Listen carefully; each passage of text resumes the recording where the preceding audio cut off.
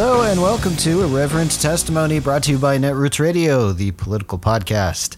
By and for millennial and Gen Xer types from a left-wing perspective. It is Saturday. That's right, we're back on a Saturday, August 24th, 2019. I'm Travis. I'm Rachel. And is Rachel going to play stuff on her phone for us to listen to? Is that what's going on? Mm-hmm. I just came across this very, very lovely and delightful video of a bunch of black men singing and dancing to opera in the streets, and I really loved it, but I can't share that on this. So. Okay. Anyway. So it's been a tough week. It's been a tough couple weeks. I apologize that it's been a little crazy for us. I'm, of course, with my band in the studio recording an album and planning a tour, and we've got stuff going on. It's summer, and so it's been a little hard for us to keep a regular schedule for podcasts. Meanwhile, the world is literally melting down. Yes. There's a lot happening, and a lot of it is bad and scary and no good, and not just here with our big sloppy orange president, but elsewhere. It is a cornucopia of garbage, and it's hard to know where to start. Yes. Where would you like to start? I would like to start with the difference between catcalling and sending a compliment to a woman on the street. Right. I was just walking down the street to get iced tea in preparation for the podcast, and there was a woman who was smoking outside of the 7-Eleven, and as I walked by, she said, "Holy shit, your tattoo is glorious." And I said, "Thank you." And she said, "The colors are just perfect for your skin tone." And I said, "Thanks." And then I walked inside, and that is how you compliment a strange woman on the street without being creepy. As opposed to? As opposed to, "Hey, baby, let me see your tits," or, you know, any numerous other things that would obviously be catcalling. So that was a nice thing that happened today. In other news, I think top of the hour, the first thing we should talk about is the Amazon rainforest. Yeah. Because I had a meltdown this week, as I'm sure many of you may have had. The rainforest in the Amazon has been burning for 3 weeks. I would like to clarify that this is not some kind of climate change forest fire situation. That seems to be a narrative that's going around in some of the media that I've been seeing, and that is not accurate. It's an intentional burning of the forest to deforest it so that big agribusiness in Brazil can raise cattle where the forest used to be. Why that's really bad. Which is what that guy Bolsonaro promised he would do during his campaign. Right. He telegraphed it. Right. He's a fucking fascist, and capitalism is literally destroying the planet, but at a rate that's much, much, much, much speedier than we might have imagined if we had just let capitalism do its normal thing. The thing about the rainforest in the Amazon is that it's what they call the lungs of the planet. Mm-hmm. And so if we lose 5% more of the rainforest in the Amazon... 20% more. I looked it up. Okay. Yeah. That's it. We're done. That's it. That's catastrophic to a point that we will not be... It's not recoverable. It's done. It's over. So... not to mention, this is a genocide of the indigenous people who live in the Amazon. Still up to 1 million still. Correct. That are just being wiped out, and that their homes are being destroyed, and that it's the biggest story that should be everywhere. It's the only thing anyone should be talking about, is that, like, we're literally on the brink of catastrophic destruction of the planet. Literally, like, we're right there, standing on the edge of it, and there's a genocide occurring, and, like, it's sort of, it's very frustrating. The good news is, if there is any good news, is that the world is reacting to this. Finally. And they're mobilizing, and Bolsonaro, who really is sort of like a Trump-like figure because he's a bad guy and an idiot. Yes. At first, his first kind of thing was to say, well, fake news. Uh-huh. Then, it was plainly obvious through satellite and all kinds of other, ways to confirm it. He said, well, these fires are being set by these NGOs who supposedly want to protect the rainforest to make me look bad, right? With the Trump thing. Right. And then the rest of the world said, okay, even if that's true, we need to stop it. We need to. And he's like, no, we got this, don't worry. And he has deployed the Brazilian military to try to mitigate it. Now, it's hard to know what that looks like or how effective that is, but... And what the effect on the indigenous peoples will be when the Brazilian military, controlled by a fascist, goes into their homeland. There also was a sort of summit from some surrounding countries, and some of those surrounding countries have deployed some planes full of water, and it does seem like they're trying to do something about it, and that it may be... We may not be, like, it's still really fucking bad. Well, look. As much of it has burned, like, it's really fucking bad. The scope of this is hard for people to comprehend, right? When they think of wildfires, they think of California. Right. Or Colorado. This is that magnitude 100, 1,000. I mean, this is a huge physical phenomenon that is going to be very hard. It's going to take a worldwide effort. And fortunately, timing-wise, the G7 summit starts today, basically. And the rest of I don't know what Trump is going to say, but the rest of the world is going to mobilize and try to address this however they can, because the rest of the world are not idiots and they understand what's at stake. This is not Brazilian people's air, right? This is the world's air. This is having enough oxygen for the human race and every species to breathe air. Yeah, well, so this is not just affecting brown people in South America. This is affecting the literal fucking world's air supply. Mm-hmm. So just because it's located in a South American country does not make this a South American problem. Yeah. Now, Bolsonaro is the people of Brazil are not saying, "Oh, okay, it's fine, whatever." Like they're noticing that their day has turned to night with all the smoke in major cities. Yeah. So they're not happy.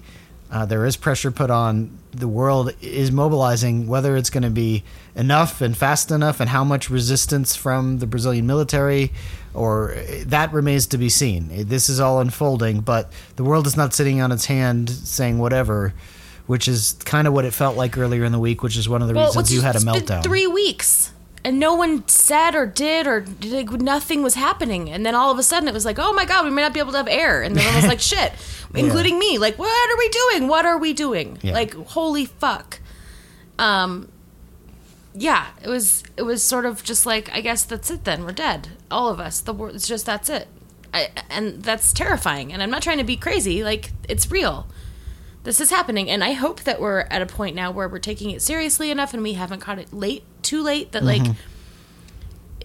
it can be preserved, that it can be put out, and that we can do something to repair the damage. Like I don't know that.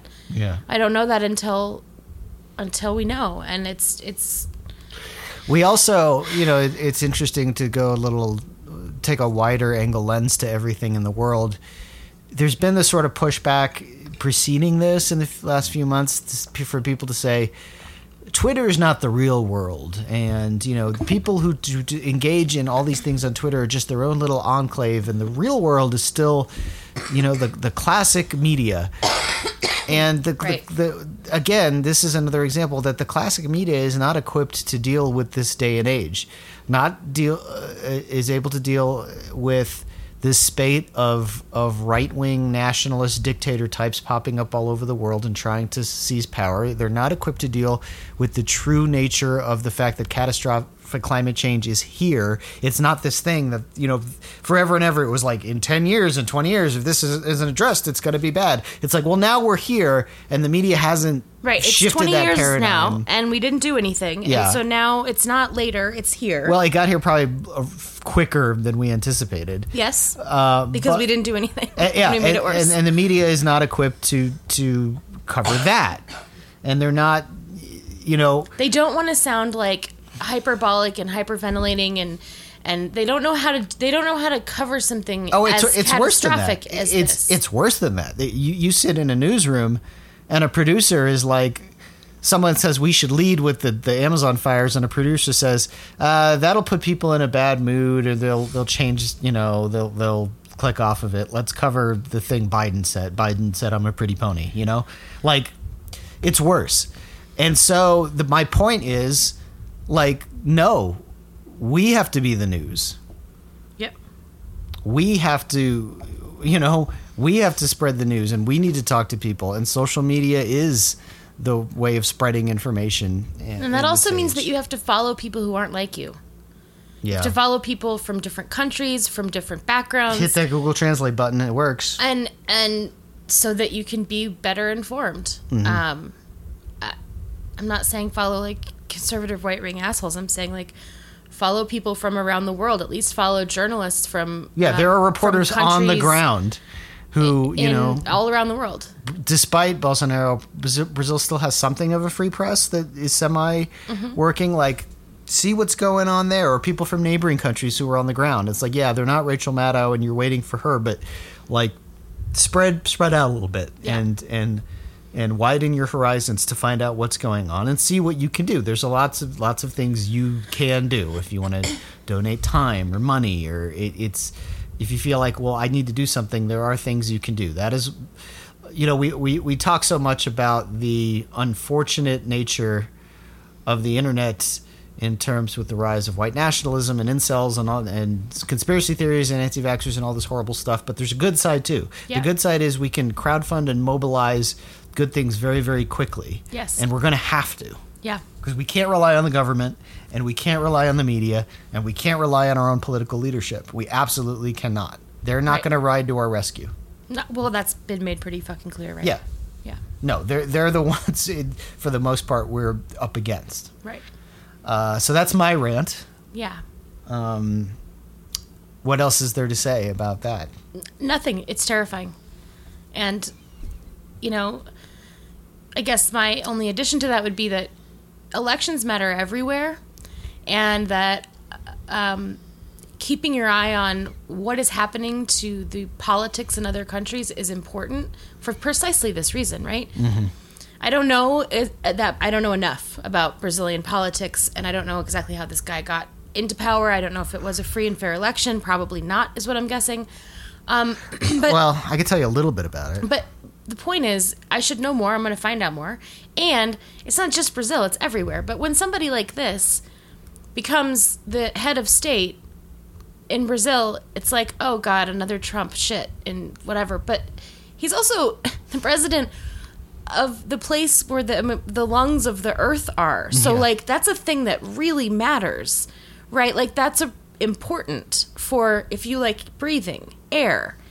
And that's true for a lot of places for a lot of different reasons. And I think we have to really think about how insulated we sort of are and how narrowly we look at politics, and the horse race of the Democratic primary is very unimportant when a fascist comes to power that happens to control the space where where Earth's lungs are, and then starts burning it down for corporations. Like, oh shit, I should have been paying attention to that. I'm guilty of this. I wasn't. I knew that he existed and he was awful, but like, I didn't really think about the consequences of that. Well, if you want to drive yourself crazy, even this week we have Neera Tanden and oh God, what's her name? The awful Bernie woman from Ohio, Nina Turner, going at it on social media, and the Bernie people are saying, you damn Hillary people, and Jill Stein and Susan Sarandon, and we're getting into that whole thing again, and I'm not even going to delve into it because it's so unimportant. Of course, it could be important if we wind up in a situation where some third-party asshole tries to throw it to Trump again out of spite, but, right now, there are bigger I can't be bothered. Fish to fry. I can't be bothered with it. Yeah. I absolutely cannot be. Right. There's just bigger things. I don't even know that we're going to talk about the Dem primary today, except to mention a couple people that dropped out. Yeah. Other than that, I'm not going to dive too heavy into that. Yeah. Because there's other shit to talk about. And I guess the next thing we want to talk about is the president is unhinged and losing his mind more and more by the day. Literally. I'm not even sure what aspect to get into. I guess as a Jewish man, I should talk about what was the biggest news earlier in the week, which was him and the Republicans are going to milk this we hate the squad and they're anti-Semites for all it's worth. Mm-hmm. And they're going to get as hyperbolic as they can over it. And I guess it was earlier this week, or maybe it was even last weekend, where Trump said these people are so horrible and anti-Semitic, and if you're a Jew, you're, what did he say? You're a traitor, you're disloyal. If you're a Jew and you vote Democrat, you are disloyal or stupid. Look, it's bad enough when, like, a Jewish person says that, like Netanyahu has said shit like that in the past, but... when a Nazi says it? He's a Jew. Well, even if he wasn't a Nazi, he's a non-Jew. Right. So it's Jew-splaining to Jews what is in their best interest, and they're disloyal if they don't do this thing. And it backfired, going down the path obviously. Of calling Jews disloyal is very triggering, I would imagine.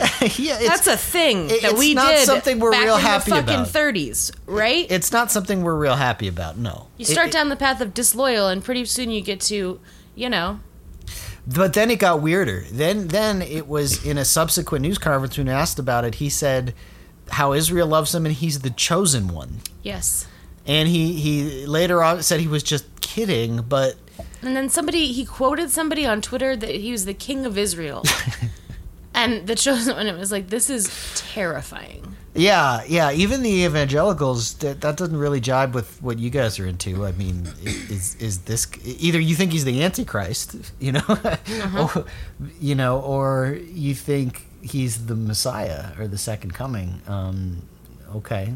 I mean, that's how crazy we are right now. Yeah. That's the crazy shit we're getting into right. here in 2019. And, that is crazy, unhinged shit. I don't know what else to say about it. I don't either, to be honest with you. It's like,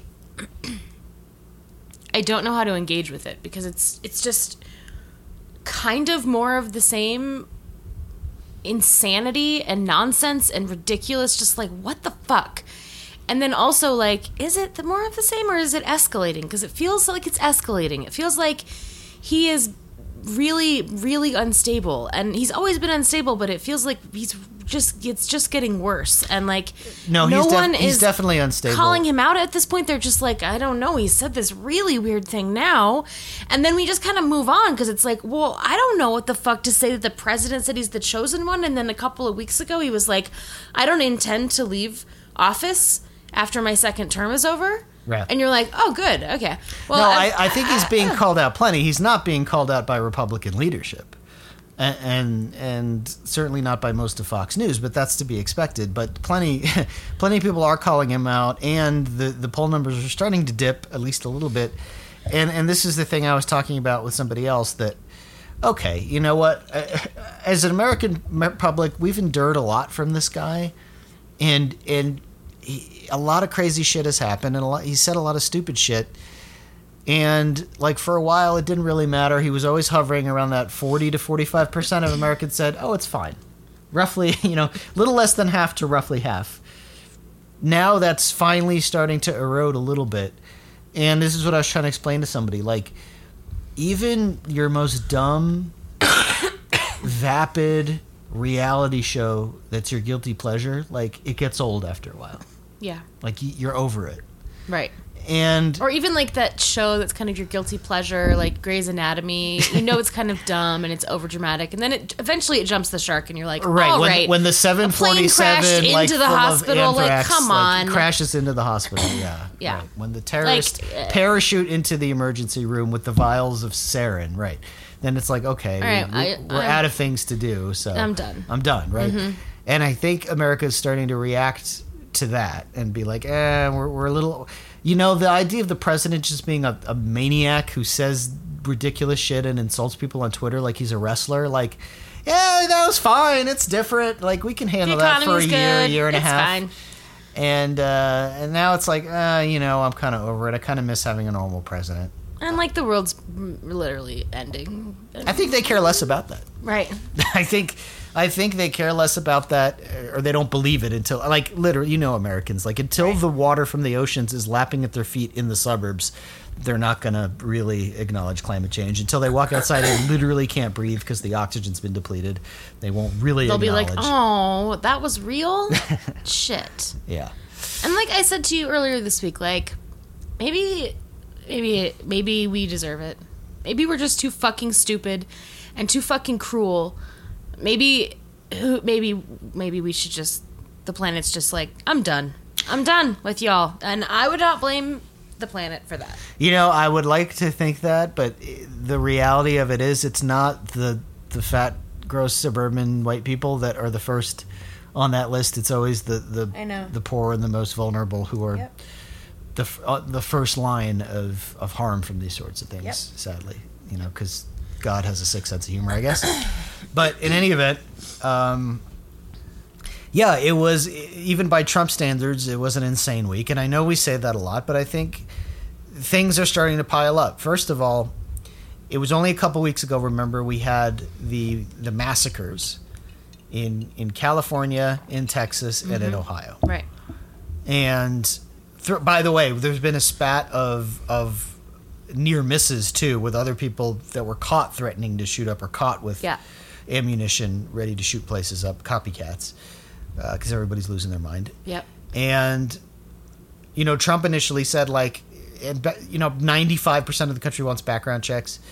And Trump said, yeah, I'm going to do background checks. The media was dumb enough to say, oh, he's going to do background checks, I guess. He said he's going to. And guess what? He sat down with Wayne LaPierre and probably some Republican leadership. No, there was a call, yeah. He had a call with the NRA. And 15 minutes later, that was reversed. Yeah. And so I think that's getting on people's nerves. The fact that, the recession is coming and the tax break didn't help anybody but mega rich people, just like we said. Right. That's starting to get on people's nerves. Yep. And just acting like an unhinged lunatic day after day and embarrassing us is starting to grate on people and wear on people. Mm-hmm. And if it wasn't for the fact that people like our parents don't want to admit we were right, is the only reason that there's still somewhere between, hovering around the 40%. Otherwise, I mean, that's right, because they really... To really critically examine where we are right now and be honest with oneself about what this is right now in this moment would mean you have to admit that you did this. You created this situation, and to acknowledge how fucking bad it is and how dangerous it is and what your culpability was in it is a thing that the boomers are not capable of. That would mean that they were wrong this whole time, and that because they were wrong and they didn't listen to facts, that they put us in this situation. And I just don't see them generationally being able to do that. Yeah. It's just not a part of, like, they just are like, I cannot make that in my brain possible, because holy shit, that would mean that I destroyed the country. Right? Yeah, especially because that I so they hate whatever. admitting that the younger generation was right about anything. Right. It's just it's we're all in their blood, alarmists. We're all snowflakes. We're lazy, and the problems that we perceive aren't real because they didn't deal with them. So if they didn't deal with them, they must not exist. Yeah, and so nothing that we say is true. Everything we say is bullshit. Yeah. And then when they're like, "Oh my god, what did we do?" They can't have that moment. I think we can point our fingers in this sense because us being the older millennials can look at the what are the younger ones called, the Gen Z now, and we can get on them for like their music or their video games or whatever, but when they teach us things, when they have points of view that are different and we learn something, like, we're willing to do that and we're open-minded and we're like, okay, we need to understand what this is and how the world works the way you see it and how the world works that you're going to be inheriting. Yes. I love them. Right? Like, I find that whenever a younger person than I am checks me on something, that is my immediate response is to go like, hold on, let me check. Like, let me figure out, because they are just so much smarter and more open and just they just have not drank the Kool-Aid of America. They haven't drank the Kool-Aid of the old white men. They just give zero fucks. Mm-hmm. And I think our generation, to some extent, less so than Gen X and less so than, the boomers, like, every generation drinks the Kool-Aid a little less, and Gen Z is just like, what fucking Kool-Aid? No. So when a person younger than me, and I work with quite a few people that are in Gen Z and have a couple of friends who are, teach me something or check me on something, my immediate response is like, probably you're right. Let me think about that, right? And they almost always are. Like, they just are. They just see the world differently and better. But and our parents' generation has never been able to do that. And No. even when I was a kid, I remember that. I remember that attitude. That sort of like, you know nothing attitude. You think you know things, you don't know anything. We have all the answers. When you get older, you'll realize. My generation, and they were saying this when they were in their 30s. Right. Or even their late 20s. Right. I mean, my parents had me when they were in their early to mid 30s. So they were saying this in their, late 30s to early 40s. They were already had this confidence of, I know everything and no one else knows anything. And it's like, where did that come from? Like, I'm that age now. I am that age now, and I don't think I have everything figured out. I don't think I know everything. I don't think I have nothing left to learn. I don't think that I can just waltz into the world and be in control of everything, and I know everything, and there's nothing that I can learn from anyone. That's insane. I don't know where they got this idea, but that's true. Like, they were about our age. I think that, coming off of Vietnam and the economic problems of the 70s and having survived that, and then, they were able to buy homes and get educations, and they're like, well, we made it. And get power. We did it, and we must have done this because we're very smart and industrious. Right, or very good. We have, first of all, you can only be successful if you are morally sound. And so that also means if you're unsuccessful, that you have some moral failing. And not that there's some sort of systemic problem with the culture that makes some people successful and some people not. And then they were like, you know what, we need morality. So they elected Reagan, right? and they just had the confidence of a mediocre white man. Mm-hmm. They just failed upwards, and they took all of the progress of their parents' generation and of the New Deal and of all of these social programs and ate them all up, and then decided they didn't want to pay for them anymore. And now they've been systemically trying to get rid of them for the last 30, 40 years.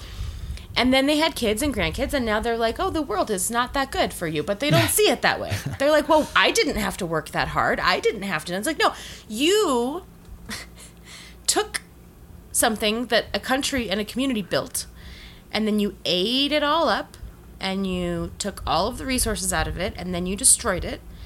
And then you look to us, and you say, what's wrong with you?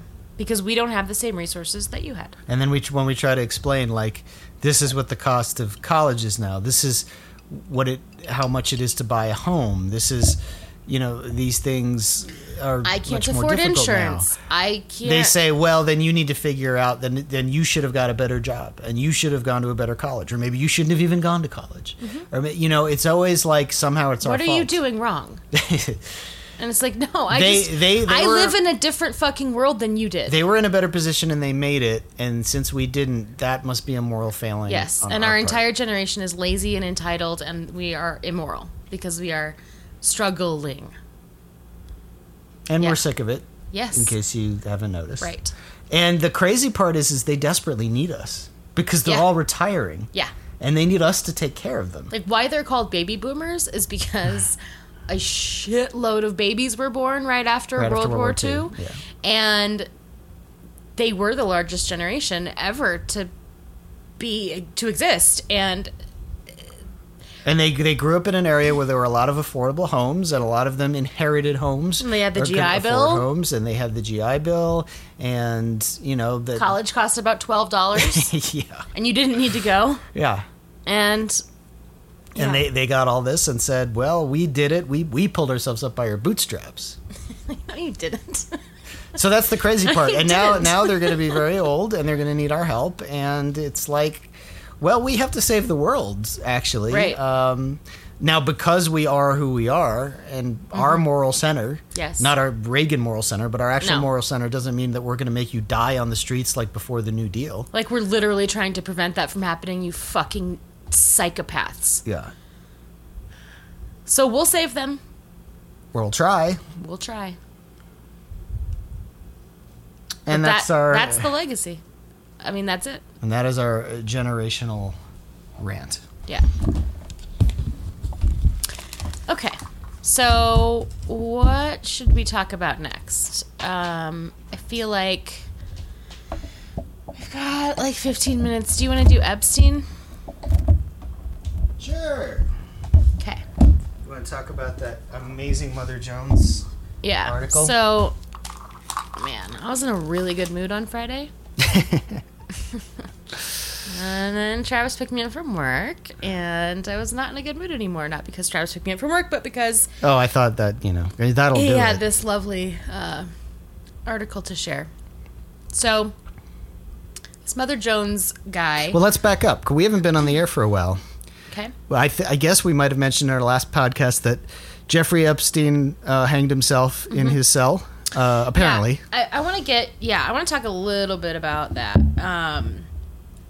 He did, right? He did kill himself. It appears so. There was some really crazy, like, oh my God, he was murdered. Blah. Well, that stuff's still floating around. Yeah, and like, come on, stop. Who cares? He killed himself. That was always going to happen. He was never going to make it to the stand, and we all knew that. I think we covered that.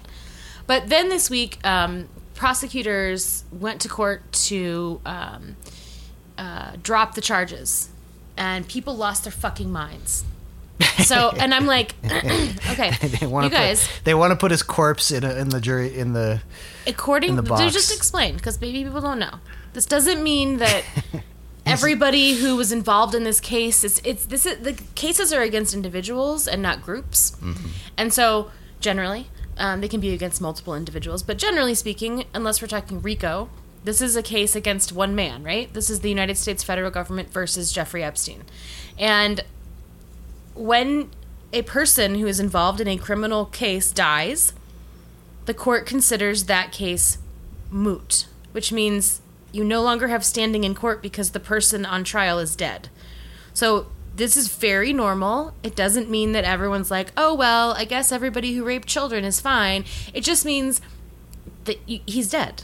There's no case to be had. What are we going to do? There's nothing to be done. He's dead. It's done. It's over. That case is over because he's dead. But people were really freaking out. Like, oh my God, this just shows conspiracy in the prosecution. And I was like, no, stop, he's dead. There's no criminal case to bring against a dead person.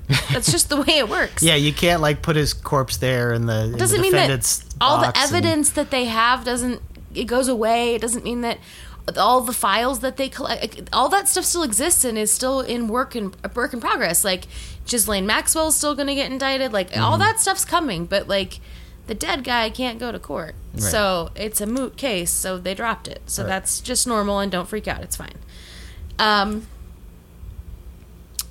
And then this thing happened. So this guy, I'm going to get his name real quick. I forgot his name. He's some supposed scientist and buddy of Jeffrey Epstein. Leland Nally is the person who wrote this article for Mother Jones, came out on Friday. Stuart Pivar, 89-year-old... Huh? Yeah, Pivar, Pivar, however you pronounce that. I don't much care to get his name correct because you'll see why. He's 89 years old, is an art collector, and a controversial scientist who says Jeffrey Epstein was, quote, his best pal for decades. Yeah. So this Leland Nally interviews this guy, calls him up, right? And then records the conversation and then transcribes that conversation, edited for length and clarity, which is interesting because it's really not. He must have. Yeah, it's pretty wandering and repetitive. So this guy Pivar wrote a book called Life Code: The Theory of Biological Self-Organization. Is an advocate of non-Darwinian models of evolution. I don't know what that means. I don't either. He's interested in cryonics and eugenics, which also Epstein was interested in with his whole want to see the human race with his DNA thing. And he wanted to have his head and penis frozen. Remember that? God, no, I didn't know that. I don't need to know that. Fucking Christ. Well, now you do. Jesus. Like Epstein, he never got around to that.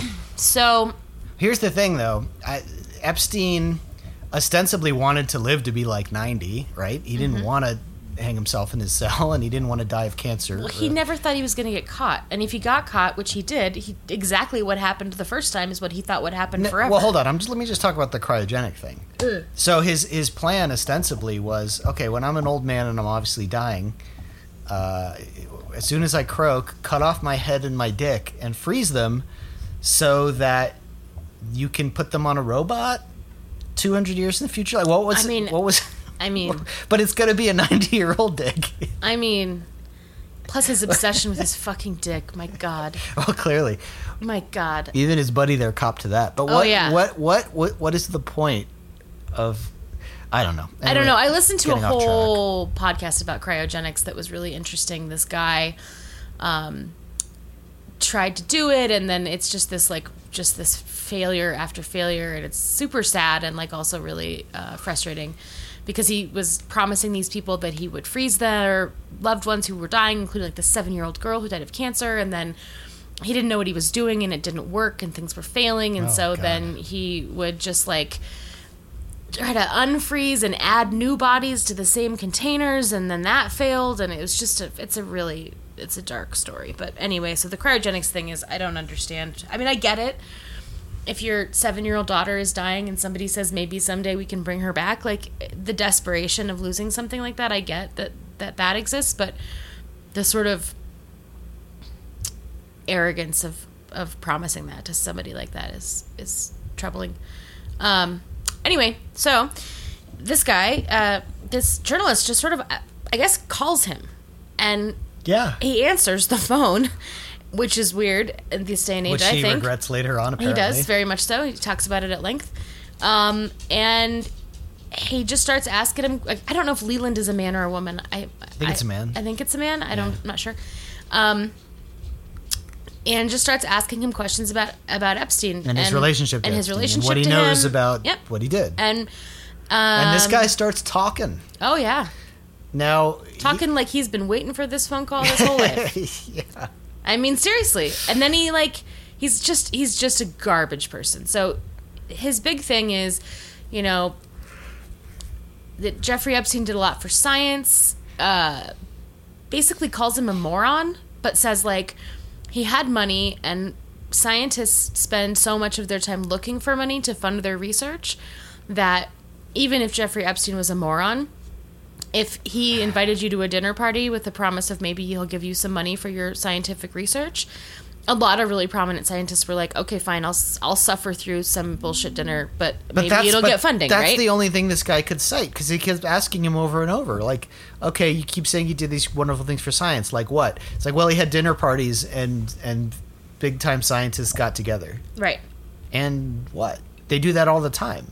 Right. And At then he didn't conferences actually... and symposiums. He's like, and then constantly. he totally admits that, like, oh yeah, he promised people all kinds of money. He never did shit. He never gave anybody anything. And you're that's not true either. Okay. Because he gave MIT quite a bit of money, and MIT is controversially now has a bunch of people quitting and demanding they give it back. Okay. Well, this guy, and I mean, I don't know what to believe from what this guy says, but he was like, oh... Well, this guy was demented. He promised all this money to Harvard, and they didn't see a note, and like... This guy was obviously dealing with some dementia and some issues. Which is interesting that we say that, and he talks exactly like Donald Trump. I mean, our president too, yes. Yes. So then we get to the sexual assault allegations, and the guy is an interesting character. He's a piece of shit. He talks about how he was never invited to what he calls the Isle of Babes.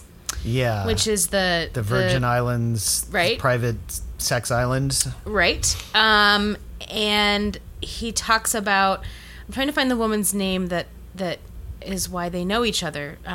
She was a young woman, Miriam Franklin. Mary something. I'll find it. Anyway, she was a student at university, and they all mutually knew each other. And she apparently tipped this guy off to some of the real sleazy shit that Epstein was doing. And then that's when he ended the friendship. So he says. Maria Farmer is her name. So he says one day, after they've known each other for a long time, he ran into her at a flea market. She told him that he raped her and her sister. What are they all doing meeting at a flea market? Why are they at a flea market? I don't really know. And then Jeffrey showed up somehow at that same flea market, and then that's when he realized, this is his story. Seriously. Hold on a second. Can we just back it up for a quick second? Sure. My dad and I used to sell cheap knockoff sunglasses at the flea market for many years in Miami. Mm-hmm. I know. Why does someone like Jeffrey Epstein and this old scientist guy and this lady, why are they going to a flea market? Are they looking for like knockoff colognes or Versace bags? They are looking for knockoff art, because that's a part of the story later. Right. Yes. Okay. Right. All right. Yeah. Well, at least he and Epstein are. I don't know why Yeah, she's there. Epstein had this thing apparently for getting fake works of art and fooling people, and Yeah, getting fake works of art, hanging them in his home, and then saying, having "Isn't people, my Renoir nice?" And Right. they say, "Yeah." And he's like, "Ha ha, haha, it's a fake." You fell for it. Because he's 12. Anyway, so she tells him he raped me and my sister years ago. Then Epstein shows up and like they look at each other in some sort of way, I guess. And then he's like, "That's when I knew it was true. That's when I ended my relationship with him." And the journalist clarifies and he's like, "So you didn't know anything before?" And he's like, "No, I did." And you're like, "What?" And then here's the part that I think is interesting. So he says this. I realized, oh my God, something was happening after years and years, which he didn't tell me. He was very scrupulous about leaving me out of that stuff. Yeah, he never makes a point of invited me saying to the that. Isle of Babes. Yeah. Journalist. So you never went there or anything like that. Guy. No, of course I didn't. For a while, I was annoyed he didn't invite me. Because all kinds of... See, I was involved in his scientific affairs. And then later he's like, I didn't even know it existed until Maria Farmer, but I was annoyed I didn't get invited, is not a thing. No, he Makes contradicts no himself sense. like 100 times. Makes zero in sense. This. So then he goes on at length about how it's really the media's fault and Right. society's fault that That they don't understand. they have he's been a sex addict. villainizing this man because... Have you ever heard of a nymphomaniac? He asks that question Like 10 times. Like 10 times, and then describes a nymphomaniac as a woman who craves sex and like will do anything to have sex. Which is not a part of, I don't think, the DSM-5. So then he has a different word for men, and I don't even know what I don't even know that it's a real thing, but it's like Satyrianism or something. And he keeps defining that as like a man who has the same thing, right? So he says basically Jeffrey Epstein was very sick. And a lot of men have this, but a lot of them don't have the means to carry it out politely. Mm-hmm. So lots of men rape children, he posits. But Jeffrey Epstein wasn't a bad guy and didn't rape children because he was able to afford to pay the children that he raped, and therefore it wasn't rape, and he did it politely. And they were trollops. And these girls were completely consenting, and they are trollops. And how can you possibly imagine that a girl that is that age was unable to consent? And it was all their fault, and if they didn't like it, they wouldn't keep coming back. And Jeffrey Epstein's the real victim here, and these girls are sluts. And isn't it a sad thing that my good friend is dead? Isn't it so sad that he's dead because of all of his remarkable achievements in science, including a fun story where he has all these scientists, very prominent scientists from a variety of fields, sitting at a dinner party. He asks the question, "What is gravity?" Because he's a very smart man, as you might know. As though to be provocative, he thought, because then he could get scientists really thinking about the big things. And when they started to answer him, he was bored because he had zero attention span and said, "What does that have to do with pussy?" Because, man, he was just, that's his achievement, his remarkable achievement in science. You start to see a pattern with all these people, right? With the Trumps and the Epsteins and all these gross old men who are running everything now. Right. Like, failing upwards as being a mediocre white guy is just so amazing. It is. They're all pseudo-intellectuals, too. They like to be surrounded by people who are rich and Yeah. famous and smart and powerful, but they themselves contain no intellect. And these people only sort of suffer they're good through hucksters. them. They're good bullshitters. Right, but these people sort of suffer them like their company because they have money. Like all the women who had these affairs with Trump. Right? Mm-hmm. Like, not one of them have ever said, well, you know what? I found him very charming and I was attracted to him. No, they were like, he was really important. His name is Trump. Like, of course I had sex with him. Right. Right. But yeah, no, this sort of pseudo-intellectualism that a lot of these rich men have, I think is an interesting thing to think about, because in the end, he doesn't actually want to know what the scientists know. He has no intellectual curiosity, right? Right. That's not what this is about. It's No. not like I am interested in science, so I want to have a conversation with smart people and learn something. It's about I'm rich and powerful. I want to be in a room with these people so that I feel important and smart. And they can dance for me. And I'm going to then ask them some stupid question that they're going to roll their eyes about, and then they're going to actually try to answer it, and then I'm going to talk about pussy for the next 45 minutes because that's all I really care about. And I'm going to gauge who I can bring to my island and really show off how powerful I am. Exactly. Based on the response to that bullshit conversation. And, like, how fucking just gross and just, like... Yeah, I think you should read the piece just because it's so bizarre. And this guy gets into really bizarre territory, and he starts freaking out at multiple points, saying, I can't believe I answered the phone. I shouldn't have said anything. But then he keeps talking. And the most bizarre part for me was he was talking about Epstein, and then he started talking about himself, like doing a one-time at band camp thing. Yes. When he was 13 and some girl was 12 or 14 and 13, and then he starts freaking out and saying, I can't believe I said that. You're going to ruin my life. And I think, like, what is this man talking about even? Yeah. No, it's a bizarre piece. You should read it. I mean, turn your stomach, but... Yeah. Well, like I said, it's insight into the world of these horrible, awful, miserable white men who run the world now. Yeah. These child sex rapists or child sex rape apologists who are just these this awful... is how their minds work. This is how they're able to justify being in this person's life and knowing what they were doing. Mm-hmm. Like, this is just like inside the mind of justifications. Yeah. All right, we're going to take a quick break. We got some other stuff to run down when we get back. And I'm sure Rachel will find something over the break that pissed her off to talk about. So don't go anywhere. We'll be right back.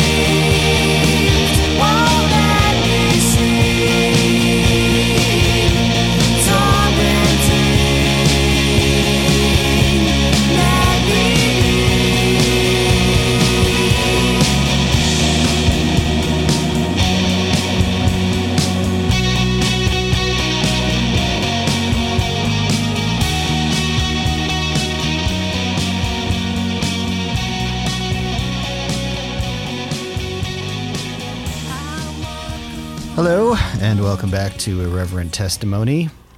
Some other things to discuss.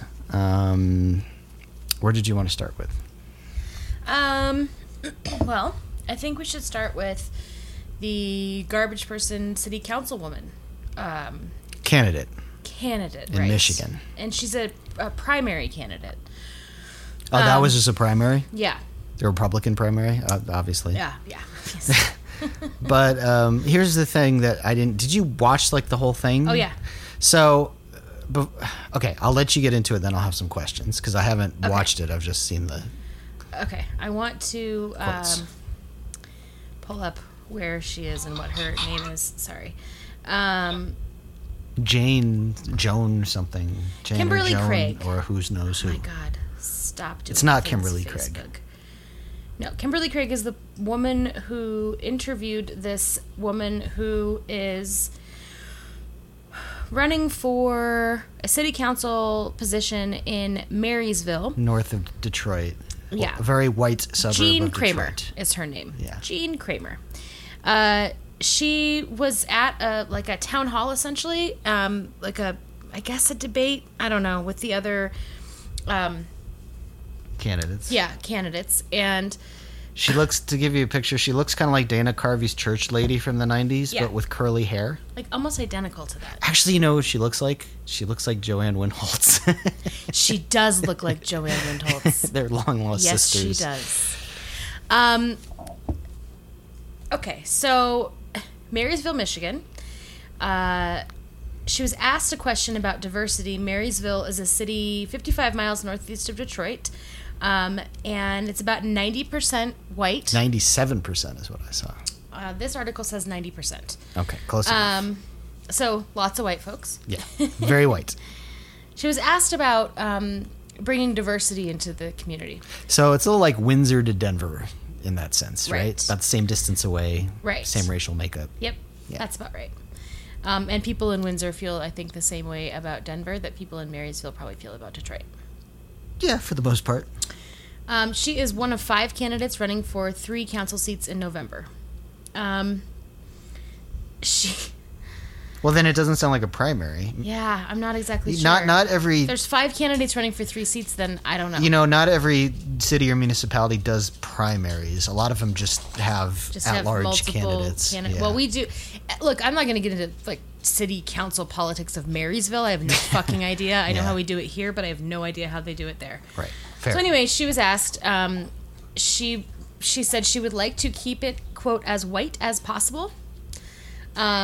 And after she said that, and everyone was sort of like literally aghast, like literally everyone in the room was like, "What did she just say?"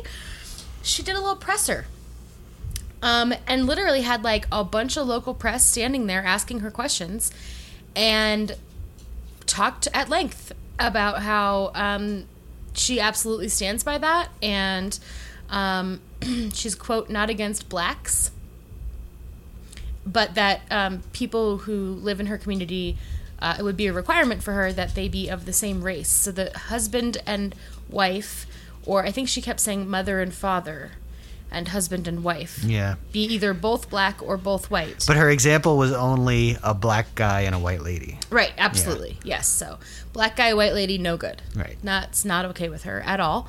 And no foreigners, no foreign-borns, as she Right. would say. Right. Foreign-borns, that's a fun one. And then when asked about her own heritage, turns out she's German.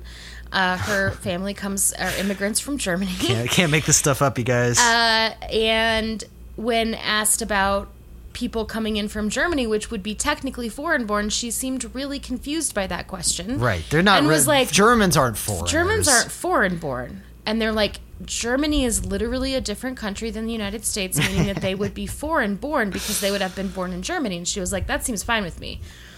And they were like, what about someone from Germany and someone from Nigeria? And she sort of stops, and she's like, no.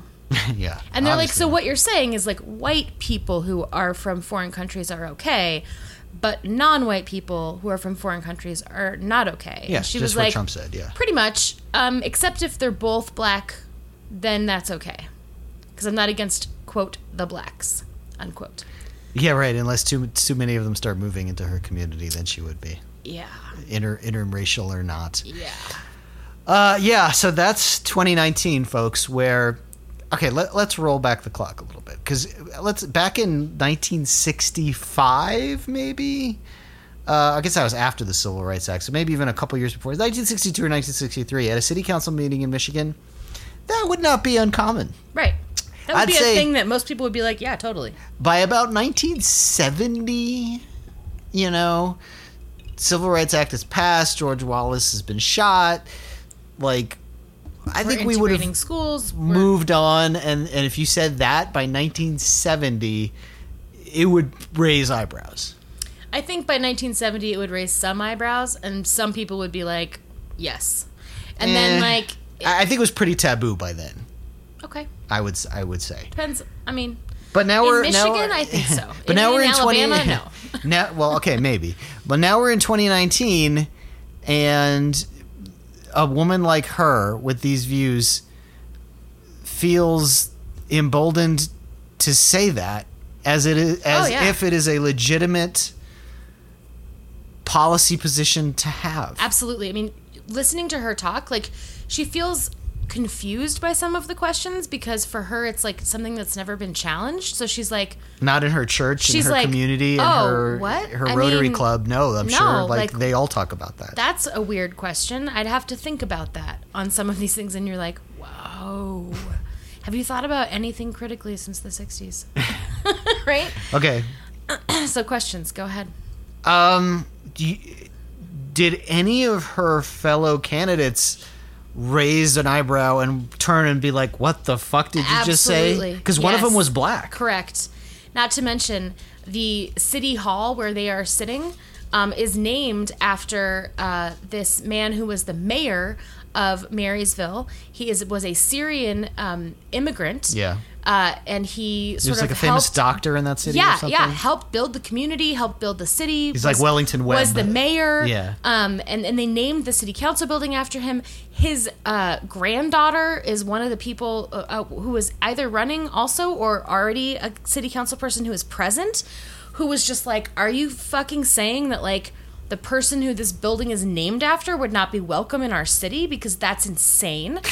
And like every single candidate was like, absolutely not. Somebody called it vile. Someone called it, like, they called her out and just were like, what are you saying? That is not at all. No. Okay. Well, no. I at least they did that. And again, this woman is now being horribly ostracized and her life is, I'm sure, blowing up, and she's not going to win this seat. I'm sure they're going to force her to pull out.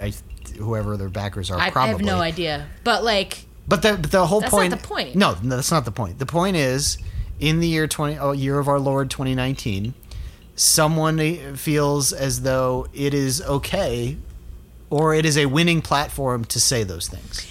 Feels confused that anyone would think it wasn't okay to say that. Yeah. And like quotes the Bible, right? Yeah. Well, the Bible said this. Well, so that's like, an old obviously. thing. Back in the old day, the Klan and the segregationists used that same argument she did. That's Yeah. a very old trick. I mean, yeah, she says, I can't. The old Adam guess and Eve it's argument. not. I don't have the like transcript of it, and the article doesn't cover it. Just her saying it.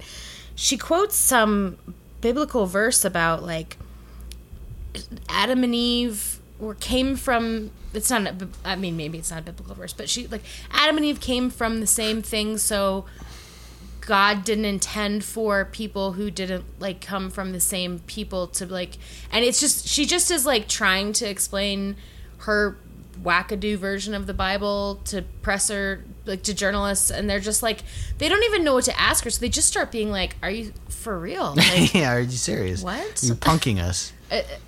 Okay. And like, I think that they're so like taken aback because she's just so unapologetic about it. Mm-hmm. Right? She's just so like, yeah, I mean, right. Obviously blacks and whites can't, breed. And you're like, what is happening right now? Yeah.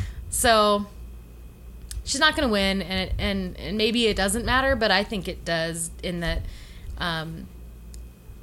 we're in a time right now where that's possible. That, like, these people already exist and have always existed inside of their own little enclaves in Marysville, and in their churches and their communities. But they didn't think that it would be a good idea to, like, run for office, because they knew sort of, I think, in the back of their minds that people would be like, that's fucking crazy. But now it's like, well, the president is saying the same thing, so obviously I should run for office. Yeah. To like uphold what the president wants to do, but do it on a city level. And then they're like sort of shocked when people are like, no. They're like, what? But the president's saying it. And you're like, yeah, no, it's okay. It's not trickle down here. This is not, no. The president has not gone quite that explicit yet. Right. He could. Right. But, yeah, that's and even a they step started asking, up. like, what would mean be unwelcome here? Like, what does that look like? And she's Right. like, well, I'd have to think about that. Okay. All right. Cool. Yeah, so there's that. And on the topic of the fact that one of the two major parties in this country is a white nationalist party who controls the White House, the Senate, most of the courts in the Supreme Court, and the Justice Department. The Justice Department has been mailing out white nationalist and conspiracy mailers to now explain. So it's not mailers. Okay, let me just explain what clips are. Okay. Because what happens is when you are a politician or a person who works inside politics, there's this thing called clips. And what happens is usually a staffer sort of goes through, and this is like the wee hours of the morning, usually like 2, 3 in the morning, goes through the news as it's being presented by the Associated Press and like all of that, and finds relevant news stories that you send to said politician or judge or whoever it is, right?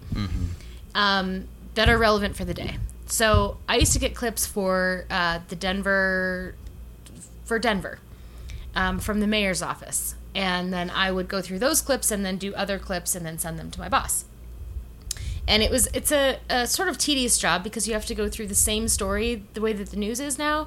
Like, one news article is written by like the AP, and then 17 different publications publish that, giving the AP credit, but that's like the front page of their news publication. That's just how journalism works these days. And so you go through and you find whatever. So and then you send it to them so that they can kind of look at the news of the day and figure out like what questions they might be asked if the press comes to them, if there's anything about them in the press, if there's anything controversial going on, if there's news about a bill that they're working on and like somebody wrote an op-ed about it, they need to know about that before they're like in public. Like, that's the point of it, right? For somebody like judges in this case, which was the immigration court, it's about like changes in immigration law or opinions about immigration law or like something some other crazy judge did or a ruling that happened that could provide precedent for something that you might be ruling on today. And so you just have a staffer and they like go through all of the news about immigration in this case, right? And you find like, Ninth Circuit Court did this and like this lower level court did this and it's probably going to shoot up to you, or a higher court than you did this and that's going to make precedent that you got to think about for your cases today, right? Makes perfect sense. And like judges don't have time to go through every fucking news article about immigration and figure out what's relevant. So it's a real job. It's a thing people do. So the story came out that the Department of Justice sends what we call clips to the immigration judges and immigration court staff. And in one of these clips, they sent a link to a white supremacist conspiracy theory website called VDare. VDare. Named for Virginia Dare, who was a eugenicist, I think. Good. And in it, they used language that I did not know existed, that was super anti-Semitic, and that was part of the clips that were sent to immigration judges by the fucking Department of Justice. So somebody clicked that link and was brought to this white supremacist website and reached out to the immigration judge union. And I think we should note that, like, there's been a lot of attempts by the Department of Justice to de-unionize, and like they're pretty anti this judges union.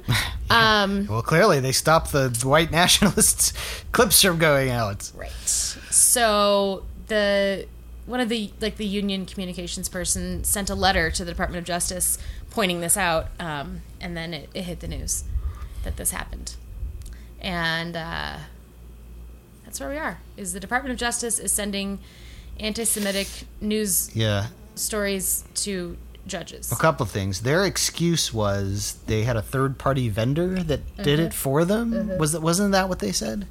So they had two excuses. One, this was not a right person that was actually staffed by the Department of Justice. It was a third-party vendor.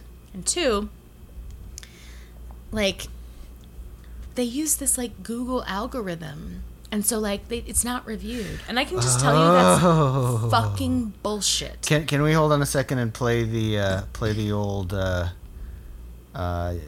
alternate universe game? Can you imagine Eric Holder's Department of Justice, and something goes out to any kind of judges, immigration judges, with like it's not even equivalent, but like Black Panther propaganda, or even like something from like The Root, right? They'd lose their mind. Oh my god! Fox News would literally melt down. The Department of Justice is now a black militant organization. God, yeah, something from The Root, or like it doesn't. I was gonna like it. I was like something from Farrakhan, but it doesn't have to be Farrakhan. It can. I mean, there know. is no real equivalent. Maybe we No, could there do is no something equivalent. from like That's right. The Black Liberation Army. Like, are they sending Assata Shakur's cables from Cuba to judges? That would be the equivalent. Yeah, you're that right. would be the equivalent. Not even really, but Not it's even close. really, because she's my fucking hero. Yeah, but like close. Yeah, right? Assata yeah. Shakur's cables from Cuba are Like going there are to, actual black separatists out there. Yes. And I don't blame them. Or like the what's the crazy group, or like the Emmanuel crazy black separatists, neo-Zionist, whatever they are. Right. That yell at the white people in DC. Yeah. Totally. Maybe. Right. They just like screen just scanned in one of the pages that they hand to white people as you walk by, and then like just sent it to a bunch of judges. I mean, literally, that is what we're talking about. Yeah. That's how fucking absurd this would be. Yeah. And this is what happened. That's what happened. And now I read this morning that federal agencies have been doing this for months from all kinds of conspiracy places and white nationalist places. Like this has I been, didn't know that. Yeah, this has been ongoing a long time. This is a can of worms that hopefully Chris Hayes or Rachel Maddow will dig into. Somebody should. Because Fuck, I'll do it. I could see Maddow totally doing it. Yeah, we'll do it. We don't have as big an audience, obviously, but that's something we will circle back to, I would say, because it is fucking bonkers. Like, I didn't even think of it. So you said, like, yeah, like, imagine Eric Holder's Department of Justice word getting around that he was sending out black separatist propaganda Black to judges. Liberation Army literature. I mean, we can't even make that comparison because the that Black going to a Liberation bunch of Army white is judges would be like, this is they crazy. should read this. They should read the Black Liberation Army's platform, in my opinion. But that would not be a thing that Eric Holder would do. No, and it would not be a thing that would influence those judges. No. Like, the white supremacist stuff might. That's the problem. But the fucked up thing is that, like, the thing they sent out was insulting the judges themselves. Yes. And calling them, like, this weird anti-Semitic term, meaning, like, from, like, way back in the day about, like, Jews, like, seeking power and trying to, like, take over. Right. Well, it's if Bill Barr was smart, remember. if Bill Barr was smart, he would say, "Oh no, we are just warning them that this stuff is out there and they should be vigilant." And then, like, I could buy that even if it was bullshit. But no. But that, even then, you're like, you put, like, okay, sometimes without like, any context. Sometimes you put in clips like, just FYI, this is floating around. Yeah. As a preface to the next thing you're going to send, because you want to soften the fucking blow for your boss. But that there's a bad there. news article. Yeah. Or you don't send it in clips, you send it separately, and you're like, no, that was somebody that the Department of Justice it just slipped right brought in, wanted to intimidate those very judges. Yes. Right. Wanted to be like, here's what we think of you over at the Department of Justice, because obviously the immigration judges to intimidate. So go back to the reality. It would be like Eric Holder sending out black separatist propaganda about lynching white judges or something. Right. Yes. And just like slipping it in there. Just another link to look at. Yeah. Just by the way, I want to. You should read this. We all want you lynched here over at the Department of Justice. It's that crazy. It really is. Yeah. It's fucking nuts. I don't know. Yeah. And this kind of stuff has been apparently going out widespread from all different federal departments. And that's kind of where we are. Yeah. I mean, it's fucking bonkers. We got about 20 minutes left. What do you want to talk about? Oh, man. Well, the White House just sent guidance to the Department of Justice, or the Department of Justice just sent guidance to the court, or I might have that backwards, on saying that the 1964 Civil Rights Act does not protect LGBTQ people from basically job discrimination and housing discrimination. Yeah, I mean that's been coming. They sort of signaled that they were going to do that, which we knew. I guess. Quietly this week they did, with all the other chaos happening, and the log cabin Republicans officially endorsed Trump earlier this week, and then a bunch of their leadership quit. Yeah. Which, why is log cabin Republicans still a thing? First of all, like, you know, because it's a bunch of cis white men who are gay, but are okay with being fired from their jobs because tax cuts. I mean, what, did they share a booth with the Jews for Hitler, foundation at CPAC? Like, what is that anymore? Like, you could... They're cis white men with a lot of money and power, and so they don't really give a shit about us. They don't really give a shit about their brothers and sisters. Don't they give a shit about keeping their own job and they don't, getting their own mortgages? They have they're cis white men with money. Right? This is not they're not a marginalized group other than that they're gay, and because they have money and they probably make people money, nobody cares that they're gay, and so they feel safe. But in Pence land, does that even matter at that point anymore? And don't they know that? I mean, you don't think they're gonna be targets if... I do think that matters. I'm not trying to defend the fucking log cabin Republicans. They can fucking eat a brick. I'm not defending them either. I'm saying, do they not actually think like... No, I don't. I think that they feel so insulated by the rest of their privilege that they don't understand that at some point you're next. Well, it's like, just that you're not next for so long. It's like Mexican Americans for the wall. Right. And for harsh immigration. Or those who work for ICE. Right. Yeah, no, they're fucking traitors and they can eat a brick. As far as I'm concerned, I and like Dan Savage has been railing against them for years, and it's just like, go fuck yourself. Just seriously, I have nothing to say to you at all, ever. I have a thing. Okay. So you know how we talked a while back about how Anne Frank didn't die from a gas chamber, but died in fact of a communicable disease? Yes. This week, the White House and the Department of Homeland Security and ICE announced that they would not be giving flu vaccinations to detained migrants. Yeah, that's insane for so many reasons. So many reasons. It's not insane. You don't need a gas chamber to have a concentration camp. You don't need a gas chamber to have a death camp.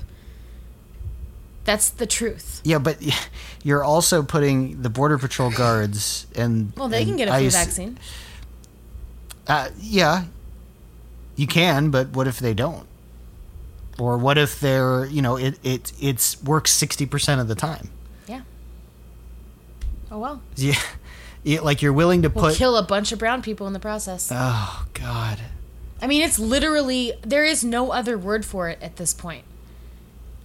If we're not going to vaccinate an overcrowded, unhygienic camp filled with people who can't shower and have proper hygiene against the flu when flu season is coming up, there is nothing else you can call it than a fucking genocide.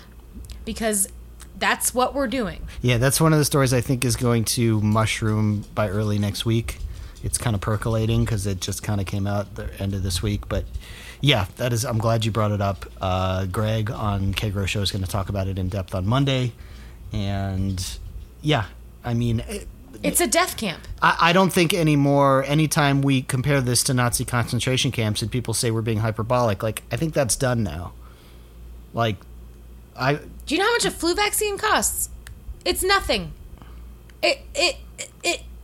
We're paying $755 per day per person to be held there, and we can't give them a fucking flu vaccination. It's not because we can't afford it. It's because we lack the will to do it. And it's not because we lack the will to do it. It's because we don't want to do it. We intentionally would like to have all of these people die. No, we're purposefully going out of our way to be cruel and inhumane and injure these people. It's not even that. People die from the flu. Yeah, this is a fucking genocide of immigrants. They came here in good faith. We captured them. We put them in a cell. We refused to give them basic humane conditions and hygiene to survive in. And now we're going to allow a flu, a disease, to flourish and kill off how many of them? Yeah. That's a fucking genocide. Not to mention, they just announced that they're going to be able to hold the children detainees indefinitely. So, which a judge already said he can't do. But they're not letting them out. So who's going to enforce that? Department of Justice? It's going to go to the Supreme Court. And who's going to enforce it? Lose. Who's going to enforce it? Yeah, Barr's Department of Justice, right. Right, no. This is a fucking genocide. This is not a joke. They don't need to take showers. They don't need toothbrushes. And a judge just said that's bullshit too. Again, and where who's are gonna the enforce toothbrushes? And where Right. are the showers? Right. And now we're not going to do flu vaccines. A judge can say that too. And where will the flu vaccines be? And who will administer them? Mm-hmm. And when hundreds and thousands of people die in these camps, which is what will happen, what will we say? You know what it's going to come down to? It's going to come down to actual physical force and these sites being overrun by people. And at that point, it'll be up to Trump and the Department of Justice as to whether they are going to buttress that with military force. We do National Guard at this point, like we did back in the day. Yeah. Right? And states just come out and say, like, look, we're coming in here. This may be federal land. I don't care. We're coming in and we're giving people... Either we're liberating them, which is what I would prefer, or...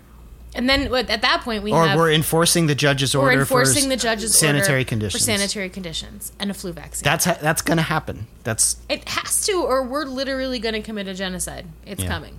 So, I don't know. But that's not... I'm not making this up. Like, that's where we are.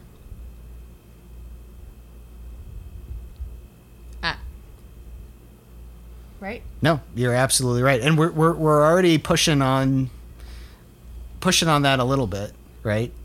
We've made some human chains to stop some things. We've done some things in different capacity to try to exert some influence and to do some things that need to be done. And I'm just saying that, like, it's gonna take more. It's going to take more. It's going to take more, and it could get very messy and dangerous. It will. Well, it may have to, is the thing. Yeah. Nobody wants that. But, I don't know. On a final note of even, I don't know, there's no worse news than that. But just like super scary fascist state stuff. Remember, like, 2017, early 2017, we were all real traumatized. Yeah. And we did a couple of podcasts, and I talked about how, they're not going to stop at the Muslims, they're not going to stop at this, and one of these days we're going to end up on a list. Mm-hmm. Well, we're here. Okay. Hi. Welcome to the list. Yeah, I read something about this. Give me some more information. So, I'll have to find it real quick. Basically, this idea that we talked about last time about, like, the left and the right coming together to sort of define these white supremacist shooters and terrorists as domestic terrorists. Yeah. Right? Yeah, right.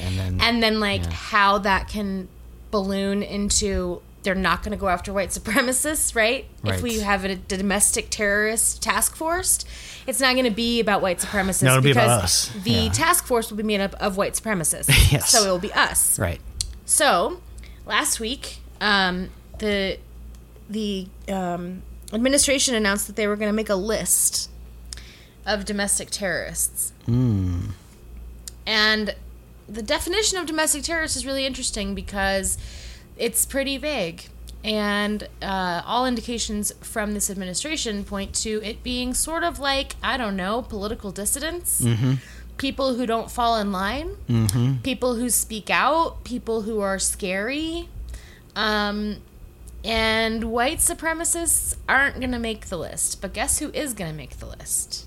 People that are considered Antifa. Yes. Specifically, that was something that they talked about, was like people that are considered Antifa will be on the domestic terror watch list. This is the president saying it. It's not anybody else. He literally said, like, we need to make a list of people who are considered Antifa after the Portland showdown or whatever you want to call it. Yeah, there was another one where the Proud Boys came and started shit and got into tussles with people. Our people said, no, if you don't fucking belong in our city, get the fuck out. Yeah. And after that was his response. The Proud Boys main guy has now come out and say, yeah, this is what we do. We go out here to start shit and to make the city use its resources because we don't like the mayor because he's too liberal. Yeah. And we want these people in jail. And Trump was like, great, let's put them in jail. Let's put them on a list. Let's make a list of these Antifa people. Just reminding everyone that, like... The fascist crackdown is happening. Yeah. Antifa means anti-fascist. Yeah. So, I think we just need to really talk about, like, being really careful about how we intend to use the state for law enforcement purposes and the unintended consequences of ever using the state for law enforcement purposes. Right? We intend to use the state to say these white supremacists are a problem and they're violent and they're hurting our communities. We need to do something about it. And when we use the state as an arm of trying to prevent fascism, it backfires every fucking time.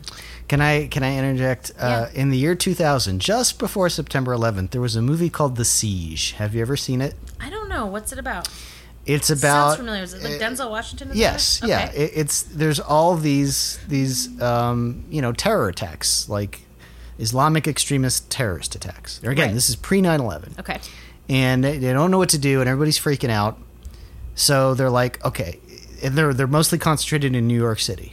Okay. So this group of high level politicians and national security people together and say, we need to militarize New York City to protect everybody. Right. And Bruce Willis is like the main general guy, and he basically says, okay, if you do this, I'm gonna become a fascist dictator. And they're like, go do your thing. And he becomes a fascist dictator, and it's everything like you're saying, like, they're just rounding up whoever they round up, political dissidents, people who look Islamic or have an Islamic name, and they're putting him in camps and all this thing. And Denzel Washington sort of saves the day and whatever. But, like, yeah, that is not, Denzel's not going to save the day. No, we, like... You cannot use the master's tools to dismantle the master's house. No, and again... and the I'm gonna, Department of Justice to try to save us from fascists is insane. It's not... No. And I'm going to bitch about this again. And finally, they're starting to get a little hip to this. But in the immediate aftermath, because people overreact and don't think rationally in the wake of terrible things that happen, which is understandable, but it's also very reckless. In the immediate aftermath of El Paso and Ohio and California, if you turn on MSNBC and you watch Rachel Maddow or Chris Hayes or Nicole Wallace or anybody, you had all these former prosecutor types being like, well, we need a task force, and we need to enshrine local law enforcement with the ability to root out these potential domestic terrorists. Mm-hmm. And you had people like Maddow and Hayes not pushing back at all. Yeah, that's like nodding along. Because the local law enforcement, they know their local communities. That's a great idea. And Rachel and I were literally screaming at our televisions, like, till blood was coming out of our, all our orifices. And then after a couple days, I guess they thought about it, and they're like, well, wait a minute. Turns out cops are Nazis, so maybe we shouldn't do that. Turns out the Department of Justice is not our friend after all. And local law enforcement is filled with fucking Blue Lives Matter people who have... This is the same conversation we keep having. People who have their backs to fascists at fucking protests. Yeah.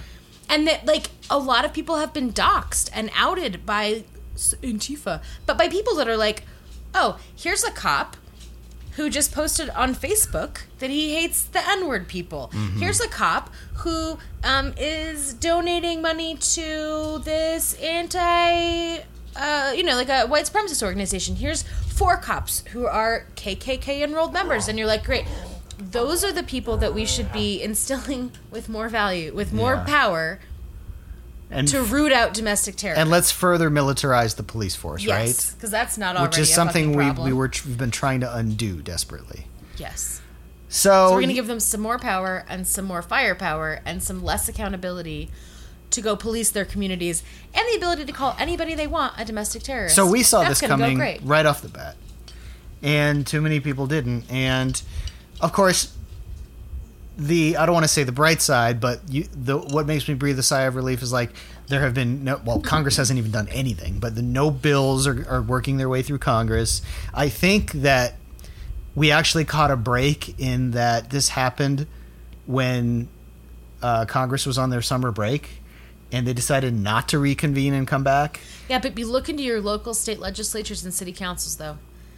Be looking to those folks, because it doesn't have to come from a federal level. No, it doesn't. It doesn't. But my point is, had they knee-jerked like 9/11 style and come back, we might have had some scary bills pass both chambers and get signed by Trump. Yeah. And now with people having some time to breathe and think about it, like, hopefully that's not as likely. But I don't trust the Democratic House not to do something incredibly stupid. Right, because they think it's a good idea because they want to fight white nationalists, or they're terrified of going into 2020 and saying, you didn't do enough to protect us from domestic terrorism. Right. And see, the Republicans now, they're ready to tackle domestic terrorism. Right.